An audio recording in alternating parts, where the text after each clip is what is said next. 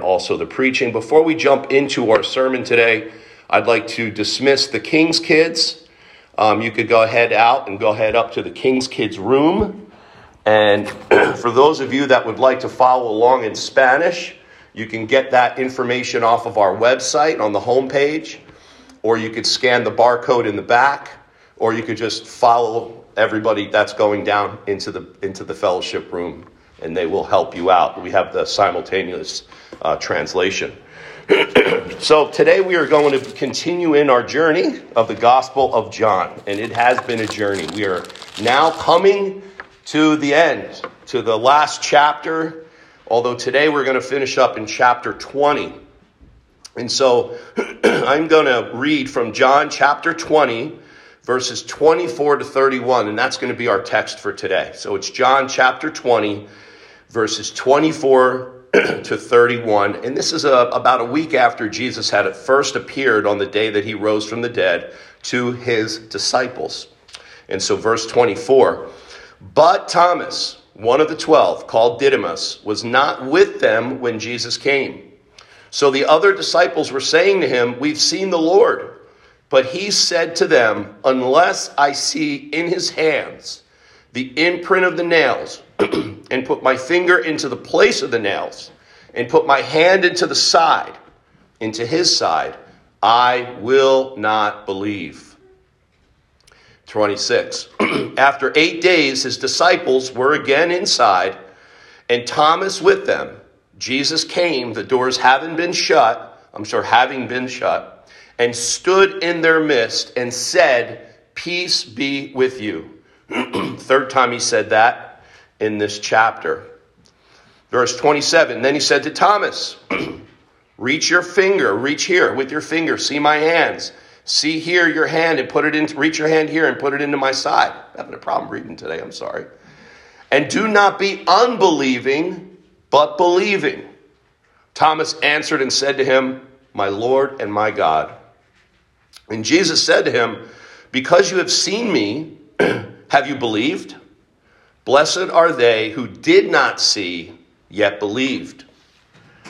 And then in verse 30, therefore many other signs Jesus also performed in the presence of the disciples, which are not written in this book. But these, every single thing that you've read so far in the Gospel of John, these things have been written so that you may believe that Jesus is the Christ, the Son of God, and that believing you may have life in his name. So a lot of people think that's pretty much John's intention when he ended the book, and then maybe that this chapter 21 was added later. Who knows? We don't know. We'll get to chapter 21 next time. But now we're going to really focus in on this finality, I guess you could say, of John's summary, really. This is why the book was written, so you will believe. And a good story, a good writer always knows how to bring a story to an end. Some of us, we write ourselves into a corner, and you ever see a really weird ending to a movie, it's probably because the writer didn't know where to go. And so sometimes they call that writing into a corner. But this is a really good story, a good narrative that John, and I say that in a way not to demean the text and say it's just a story. It's real. But again, John, writing as an excellent writer, he begins the story and then goes full circle. And you know this when you see a movie or any story. It begins with a main character existing in their everyday life. And a lot of times they say, you start the story with whatever the character was doing yesterday. Okay? And then soon into the narrative, we see something happens to the character. They throw him into a new situation. He's challenged. He's off to accomplish his goal. And then in most cases, in some way, shape, or form, after the character achieves his goal, the character returns to where he began, but he's changed. Something happened along the way. The pursuit towards his goal, the journey that he took, makes him and changes him into a new person. He's learned many lessons, and then he returns back from his journey a renewed man and with really a renewed perspective. Now, compared to where we're at right now, at the end of the Gospel of John, if we look back to the very beginning of our story, we see a lot of these same things. We see Jesus being thrown out in conflict, in trial, in victory. And most important, we see a major change in Jesus Christ. Now, he doesn't change in the sense of overcoming shortcomings, because he has none. But he does change very deliberately into what he intended to become when he came a man, and that is a resurrected man, the firstborn of the new creation. He was the one that created everything, and now he is the one that is recreating everything. And remember, John began his story with what? In the beginning was the Word. The Word was with God, and the Word was God. And it says, he was in the beginning with God, and all things came into being through him. So John's showing us in the beginning, he was the initiator of all things. He created every single thing that was ever created. Every person, every idea, everything. Now John shows us in chapter 20 that Jesus not only made the world from the beginning, but now through his change into the resurrected Christ, he's remaking it again through himself. Now, John is also echoing back by showing us the risen Jesus Christ here. He's echoing back to chapter 1 as well. Remember in verse 12 in chapter 1, but as many as received him, to them he gave the right to become children of God, even those who believe in his name. And then in verse 14, the Word became flesh and dwelt among us. And we saw his glory, glory as the only begotten from the Father, full of grace and full of truth. Now this is in chapter 1. And now the story comes full circle where we're actually seeing what John was talking about firsthand here now. The resurrected Christ in all of his glory. And in chapter 20, this new, well, I like to call it the newly created human race, because that's what he's doing. Jesus is remaking human beings. He's remaking their hearts. As that prototype for that new creation in the resurrection, it starts with a resurrected, born again, converted heart. Not born of blood, not born of the will of the flesh, but of God. And this is how the promise of the story from the beginning fleshes itself out in the end. So John has much to say about Jesus. It's the very first chapter all the way through 20. But his goal, and the goal he portrays Jesus as having first and foremost, this is the most important, I believe, sermon, I think, in all of the Gospel of John. Because what the number one goal is for the Gospel of John is that the reader will believe what he is reading as actually 100% true. And this is, he talks a lot about it, but now we're exiting the book. So that's why I think this is so important. Not that this may be your last chance to believe, but we are going to talk about belief today. And we're also going to talk about unbelief, because that's what this passage is all about. This passage is a microcosm of really what the book is all about. He's told us throughout, John. He hasn't hid it. Believe in Jesus. He's the way, the truth, and the life. He's the resurrection and the life. If you don't believe in Jesus, you won't have eternal life. There is no other way to the Father except through him. He is the great capital I, capital A-M. But we have this word believe. Again, we talked about John. He saturates his book with ideas, words, and themes, and he brings them back over and over and over and over with the intention that we will believe. The word believe occurs 9 times in the book of Matthew, 10 times in the book of Mark, 9 in the book of Luke, and 55 times in the book of John. So John's theme of believing comes to this bottleneck today, to this ultimate climax. And he uses an example to demonstrate what it is to believe and what it is to not believe. And he uses this guy called Thomas that we are going to talk about. Doubting Thomas. Everybody thinks of this passage and they think about the doubter. Thomas, I want to see, unless I touch, unless I do this. But you see, this passage is not about just Thomas's belief or unbelief. It's really about something and someone much bigger. And that is Jesus himself. It shows just how much Jesus himself is concerned about one of his disciples, and that disciple's unbelief. He's concerned about his belief, obviously, but he's more concerned about unbelief. Unbelief is the only sin that if you do not repent from it, there is no turning back at all. The sin of unbelief is rejecting God. It's rejecting Jesus Christ. Jesus said, you're either for me or against me. And every single one of us is born in this very same category. Last week we spoke of Jesus accomplishing the victory of establishing his kingdom and us implementing that victory. But today is about how he accomplishes the specific and really the most important victory, and that is the salvation of your life from the penalty of sin and the penalty of death. How? Through belief in Jesus, through his grace. You're not going to get anything today that you have to do. You have to live up to. However, you will want to respond to this Christ. You will want to come to him and embrace him. You will want to live after him and follow him and make him your Lord and Savior if, in fact, he changes your heart from unbelief to belief. So in this passage, how does Jesus do that? How does he accomplish this victory of our unbelief? How does he overcome that in himself?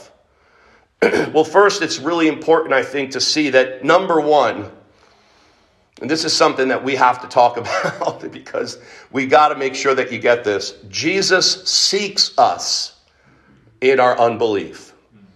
He seeks you out in your unbelief.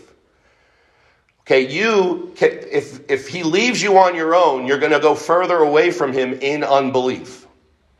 You're not going to get smart one day and go, yeah, you know what, this seems really good, and I better start believing, and I'm going to do it myself. It doesn't work that way. The Bible says we're dead in our sins and trespasses. The Bible doesn't say we're sick in our sins and trespasses, or that we're weak in our sins and trespasses. It says we're dead. The implication throughout all of Scripture is that none can know God, none can seek God without God. So God grabs that dead sinner's heart and he transforms it and he turns it and he makes that transformed heart from a heart of stone into a heart of flesh. And that heart of flesh wants to follow Christ. But he is the initiator. And I love talking about this in marriage because when we talk about husband and wife, this is a really good example, I think, if I don't say so myself. The husband is in the Bible is equivalent to Christ when we talk about marriage. And the wife is the bride. So Paul says this in Ephesians 5, that the husband and the wife, marriage is a picture of Christ in the church. And I love picking on men because men in that situation are now modeling after Christ with their wife. They have to be the initiators. They have to go and seek out and pursue that love. That's the dynamic that God has created. And we see that perfectly in how Christ seeks out sinners. So to believe, what does it mean to be? What does it mean to say, I believe? Well, first of all, it means that you are confident in, you are trusting in something that you've been completely persuaded of. So you're trusting in something, you're placing your confidence in something, and you know this to be a fact because you are persuaded of it. I am leaning on this pulpit. I am trusting in it. I've been persuaded that it can hold me up, and I'm very confident that it can remain holding me up throughout the rest of this sermon. That's just a simple example, an analogy of trust. That's what Jesus wants us to do with him. He wants us to be completely, 100% persuaded of who he is, what he's done for us. He wants us to place our confidence in him, in who he is and what he can do for us, save us to the uttermost, never leave us nor forsake us.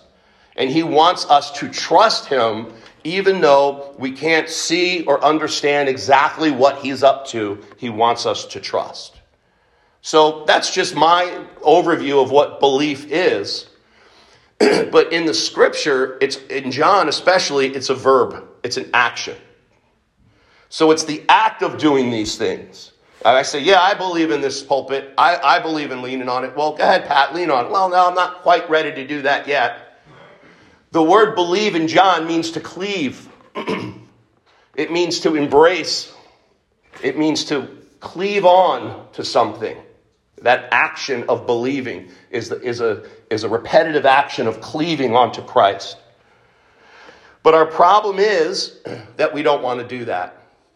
But the really cool thing is that Jesus knows our doubts. Jesus knows our unbelief. He knows why we don't believe. He knows our sinful heart. He knows our past. He knows all the little idiosyncrasies about our different personalities. He knows it all. And I love that he uses Thomas as the example. Because this is something that we see. Unless I see, Thomas was a skeptic. I mean, this is a guy who hung around with Jesus. But even when he hung around with Jesus, he doesn't talk much. He doesn't talk in the other Gospels. He only talks in John.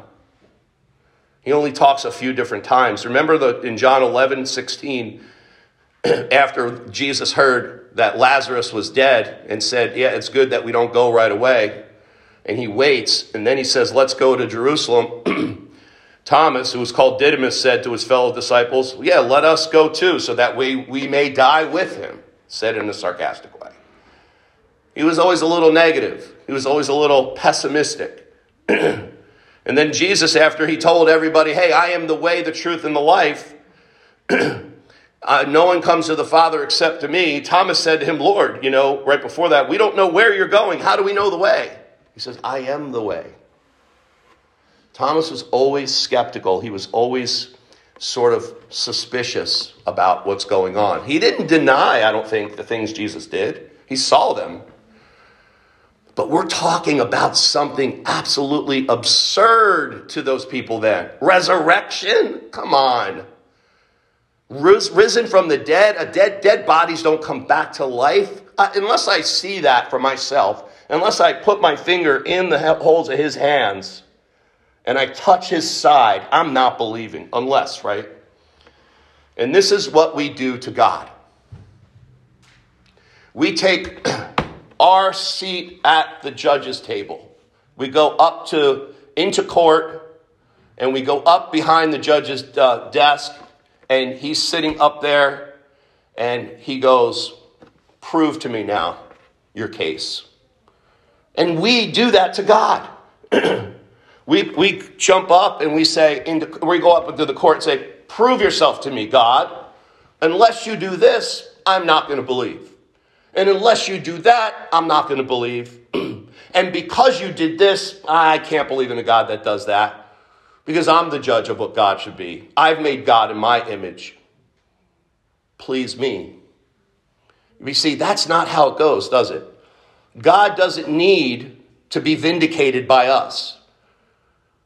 God is the judge. And we listen to what he says. We don't ever say to God, unless... don't say that.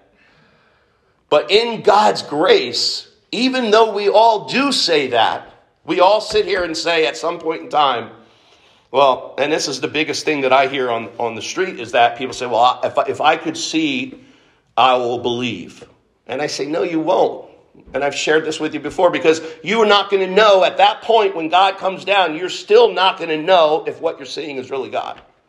There's still going to be a skeptic because it just could be some sort of magic trick. Could be some hologram. Could be some technology is what you'll say.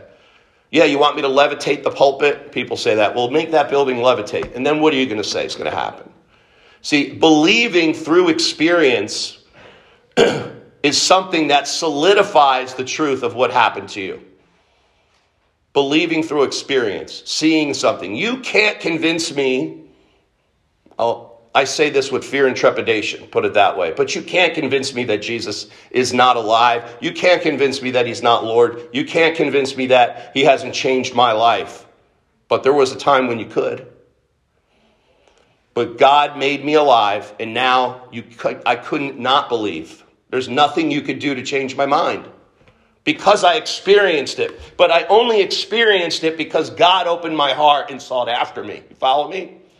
So it's not our place to say, unless God I show, because that doesn't make any sense. Unless what? Make me a millionaire? Unless what? Heal my diseases? Unless what? Still will not take an unbeliever and make him a believer. God has to open the heart.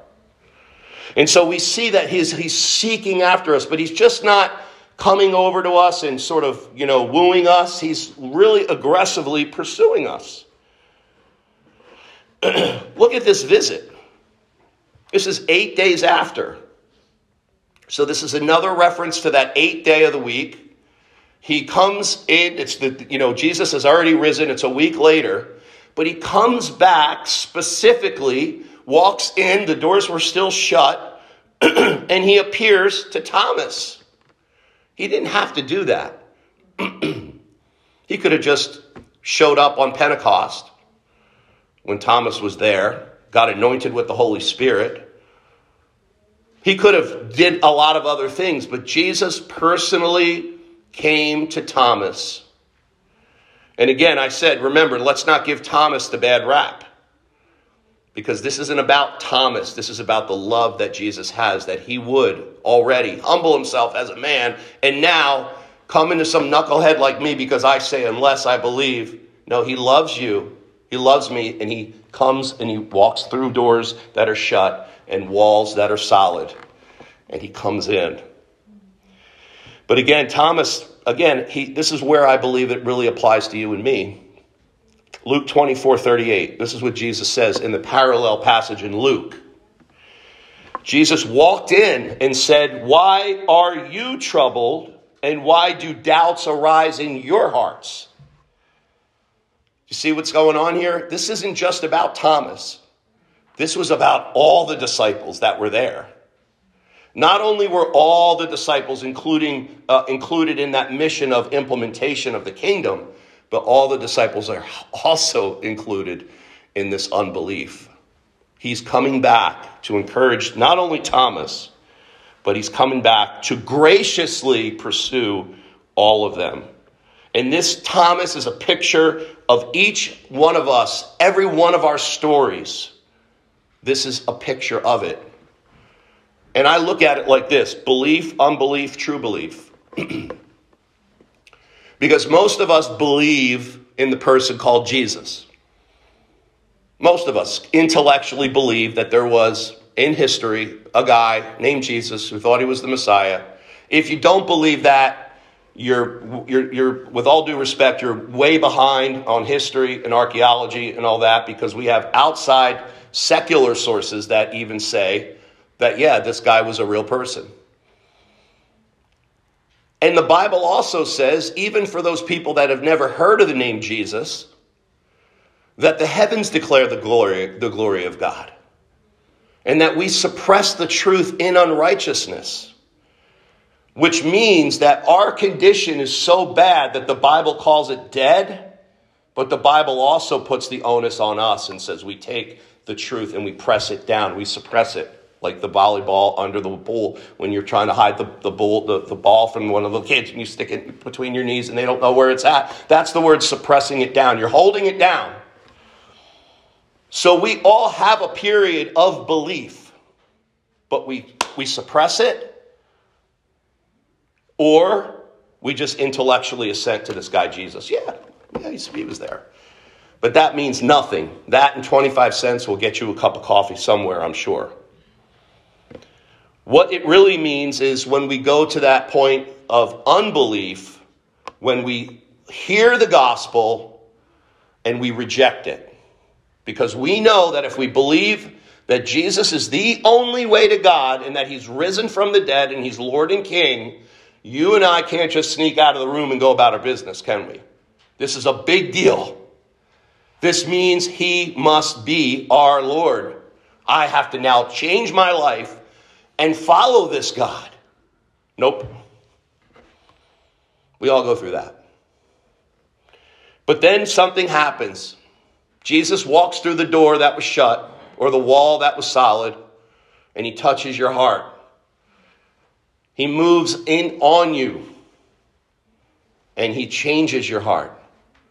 And now you go, I can't understand why. I don't understand how. Your friends start to say to you, what happened to you? I need to talk with you because I can never imagine you to be this way. If you maybe came from a different, and you changed radically. Other people may come to you and just say, wow, you're really a smart intellectual guy. I never thought you'd fall for this religious stuff. And you have nothing wrong with you, do you? I mean, are you a drug addict?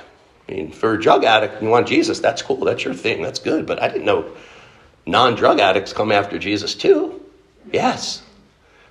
Smart people, all types of people. We have an intellectual faith. We don't have a blind faith that's just like, okay, now I'm so bad. Now I guess I'll try Jesus. No. But I do have to tell you, it is a neat shortcut. It really is. Because when God knocks you down, you know it's his hand, because not only does he knock you down, but he's lifting you up. He makes himself real to you. You get to glimpse the absurdity of life without him, and hopefully you turn and you go to him. And that's what true belief is. True belief in Jesus Christ is cleaving on to him and depending fully upon him and knowing that you know that he is God. I'm not saying that you know everything about him. I'm not saying you understand all the Bible. I'm not saying you should now get in the ministry and do all this other stuff. But I'm just saying you have now met Jesus Christ. That's all I can tell you is you know. And I could back it up with Scripture too, if you want to talk about that. But this is how God works. He comes to save us. And you see, this is the thing. We have to, the application for this is to really accept not only your hopelessness and helplessness without Jesus, not only your need for him for forgiveness, but you have to accept who Jesus is. He is the Savior of sinners. He's not the Savior of good people. He's not the Savior of people that are really righteous and holy and that do all the things like perfect. They go to church and they're just these pillars of society, although maybe some Christians are that. But he came to save sinners. And so why don't we accept and believe on him when we know that we need him? And I always think it's because the main thing that I hear is that people are either embarrassed because of their sin, ashamed because of their sin, or prideful because of their sin. And they say, I could never come to God knowing as bad as I am, I have to wait until everything's better, and then I will come to him. That makes no sense. That's like saying, yes, I need emergency surgery, but you know what? I don't want to put the surgeon out of the way. I don't want to make more work for him until I'm healed up a little bit. That's ridiculous. That the surgeon's job is to do surgery. That's what he loves to do. That's what he wakes up every morning and he does. It's his livelihood. Jesus is the Savior of sinners. So he wants you as a sinner to come to him and rely on him, because you can't get rid of your own sin, because you can't stop that sin. So he wants you to come to him. He is the Savior of sinners. So that's what we have to do. He seeks us, and we must respond. Jesus also, number 2 here I have, is he finds us in our unbelief. In that phase of our unbelief is where he finds us. But he also finds us in our doubts as well as believers. Because I think this is a lot of times we come to church and we say, it's either black or white. It's like I'm either, over here and I'm not living the life I should live and I need to get back to that. Or, I am living the life that I'm supposed to live on the outside, but then there's these bumps in the road that make us question our salvation, that make us doubt whether or not what God is doing. And then we stop going to him as that surgeon, and now he just becomes our maintenance doctor. We find that doctor or that teacher or that person that could always tell us what we want to hear. But that's not what Jesus wants. He wants us to know that almost every single one of his disciples was in the same shoes as you were in and I was in. Jesus found Peter in his unbelief, his complete unbelief. And also, he came back to him after Peter denied him 3 times in his bumpy road as a Christian. That's what happens sometimes. You're going to fail. I'm not giving you a license to sin because God is holy and he hates sin. But Jesus is the Savior. He is the opposite of that. He accommodates for that by spilling his blood as God and as someone who loves you. He finds Peter, tells Peter to throw the net on the other side. Remember that in Luke, early in Luke? And after he lets down the nets and they're full, Peter just says, Lord, get away from me. I am a sinful man. Completely the way that we are sometimes. When Jesus is going, that's why I'm here with you right now, because you are a sinful man. That's why I gave you the fish, not so you can make some money, but to get your attention. Now you're getting somewhere. You're a sinful man, but I am the Savior of sinners. I'm a great Savior, Jesus says. Come to me and I will cleanse you from this burden, this guilt of your sin, and I will get you on the right road. And that right road is following me. Jesus found Philip and Nathanael in their unbelief. It says in in the beginning of this very book, John chapter 1, he found Philip. He purposed to go to Galilee, and he found Philip. Verse 43, he said to him, follow me. Philip found Nathanael. It says, we found him of whom Moses in the law and the prophets wrote, Jesus of Nazareth. And what did Nathanael say? Can any good thing come out of Nazareth? See, Jesus finds us in our unbelief. I remember this was the hardest thing for me as I used to do boxer rescue. I used to. This is before I had children, right? It's funny because when people first get together, they always get the dog first or the cat. That was me and my wife. Except I had like 3 or 4 dogs at all times because I loved boxers. And I would go out and I literally volunteered where if the boxer was lost, they would call up boxer rescue and we would go try to find him, right? So the funniest thing is that lost dogs are not happy to be found. Did you ever notice that? They're not happy to be found unless it's their owner. But even then, if it's a younger dog, they've freaked out. They could run and they could be gone. And so I never was able to capture these dogs until I took one and I fostered it. And this dog was super cool. We got along great. He did everything I said. So when I would get a call, I would take this dog with me. And that dog that was lost, we'd find him and he'd be running. And all I would do is pull my little dog out, this other boxer, and that dog would stop and he would run over. And they would talk, and I would grab them and throw them in the car. Yeah, it was a little sneaky. But lost dogs don't like to come. You see, so Jesus, he uses situations. He uses people.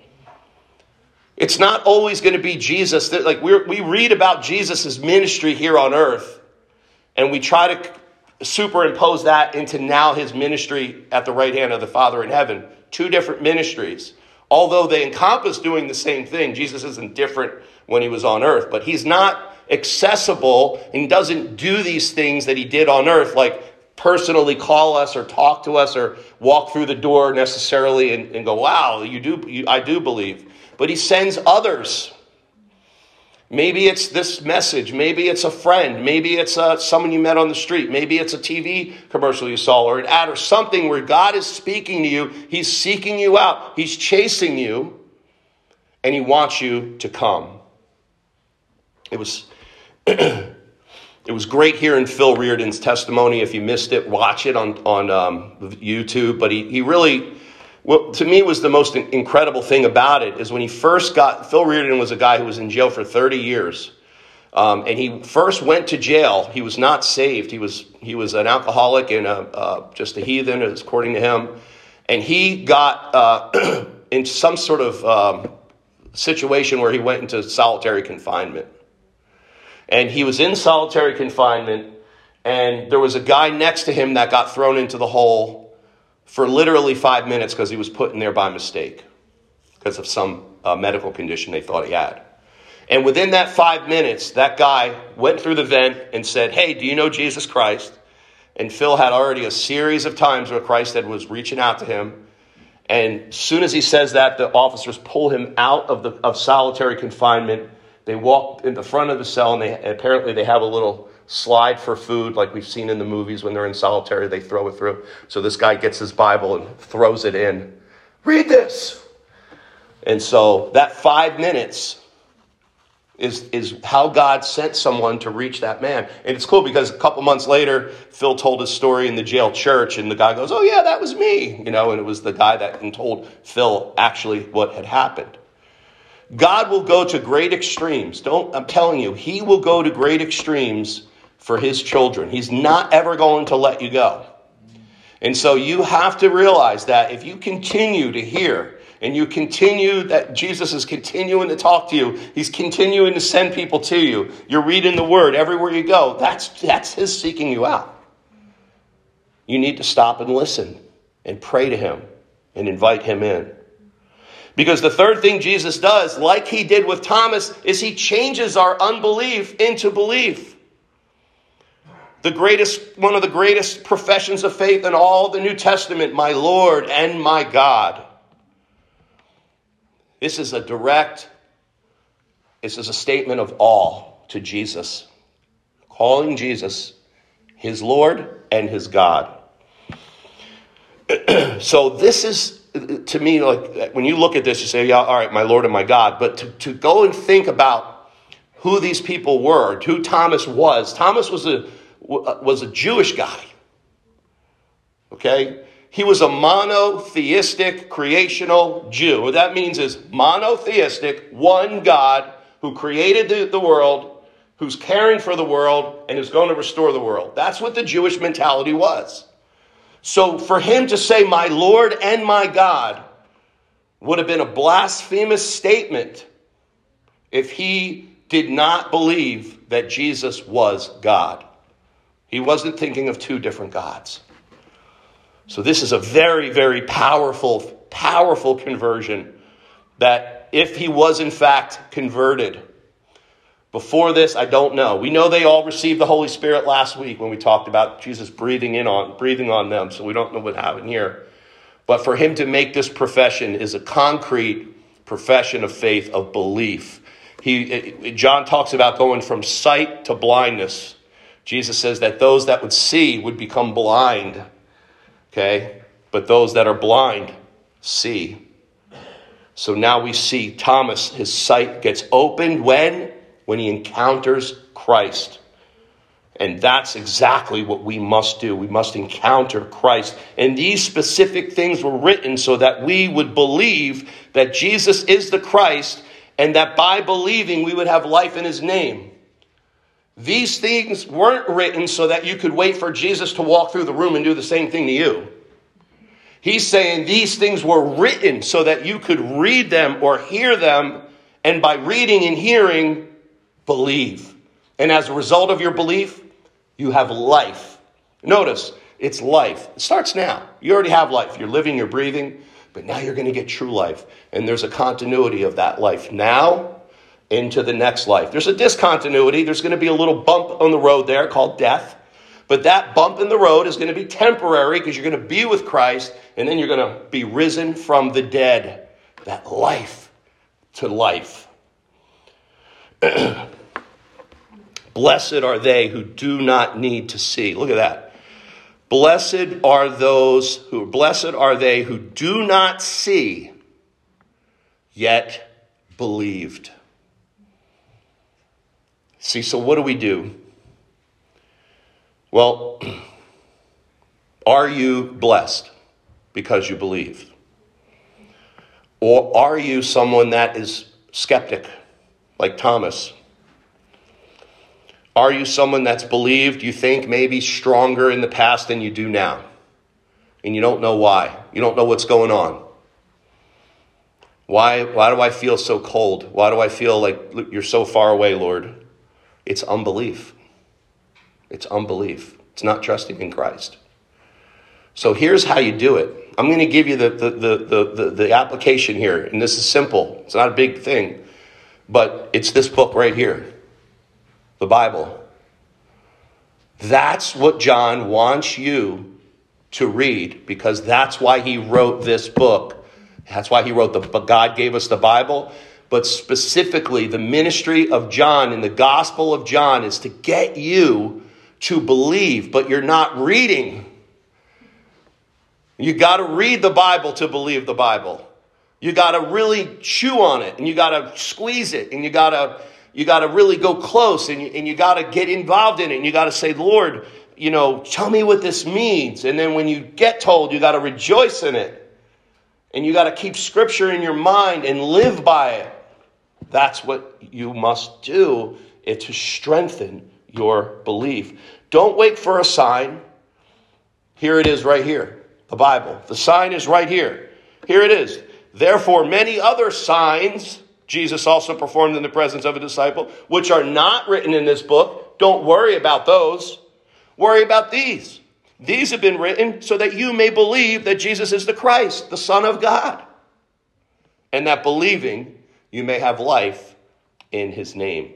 So Jesus, and again, this is sort of cool because remember a few weeks ago, Mary was the one seeking for Jesus, weeping for Jesus, and clinging to Jesus. And now Jesus is the one doing that, seeking for us, coming through these shut doors, going through the crowd right to you. Come here. Put your hands here. Put your hands here. Believe. Be believing, not unbelieving.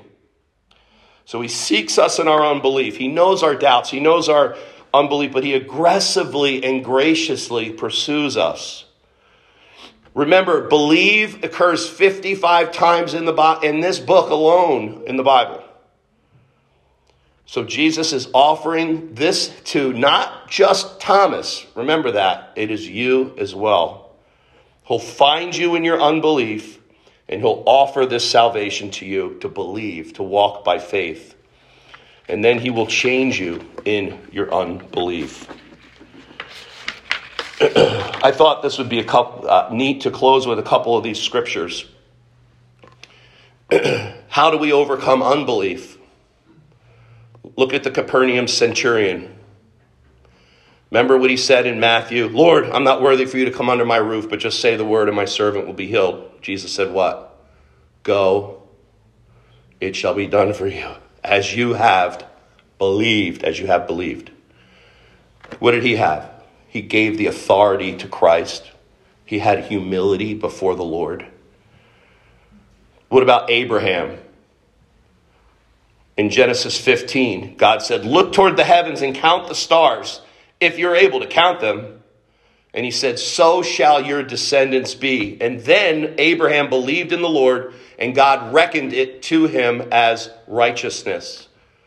He accepted God's word as fact and as certainty. This is another way to overcome unbelief. One of my favorites to overcome unbelief, Israel, Exodus 14, we read it today. When Israel saw the great power which the Lord had used, the people feared and they believed. So what I like to do is look back to how the Lord moved in my life in the past. Because I could tell you 2 or 3 times in my life that the Lord moved and I just knew that I knew that it was the Lord. And that just inspires me to look back and think about the great power of which the Lord had used at that time and will do it yet again. And you have to see your helpless affliction with sin. This is so difficult for prideful humans like us. Psalm 116:10. I believed when I said I am greatly afflicted. I believed when I said I am greatly afflicted. So walk by faith, not by sight. Walk in belief. Jesus commands you to believe. I'm going to close with these following words. He who believes in him is not judged, but he who does not believe has been judged already. John 6:29. This is the work of God, that you believe in him whom he has sent. And then the harsh warning from John 8. Jesus was speaking to the Pharisees here, but this applies to all of us. Therefore I said to you that you will die in your sins. For unless you believe that I am he, you will die in your sins. The emphasis is in your sins. Because when you die, your sin will have to be paid for. And you are either going to pay for that, which is a debt you cannot ever pay. So you will wait in a perpetual separation from God forever under his great judgment and justice. The Bible calls it hell. I don't think that quite describes the torment and the terrible, how bad it's going to be, for lack of a better way to say it. But that's what he's saying. You'll die in your sins. But if you die not in your sins, then you are going to have life.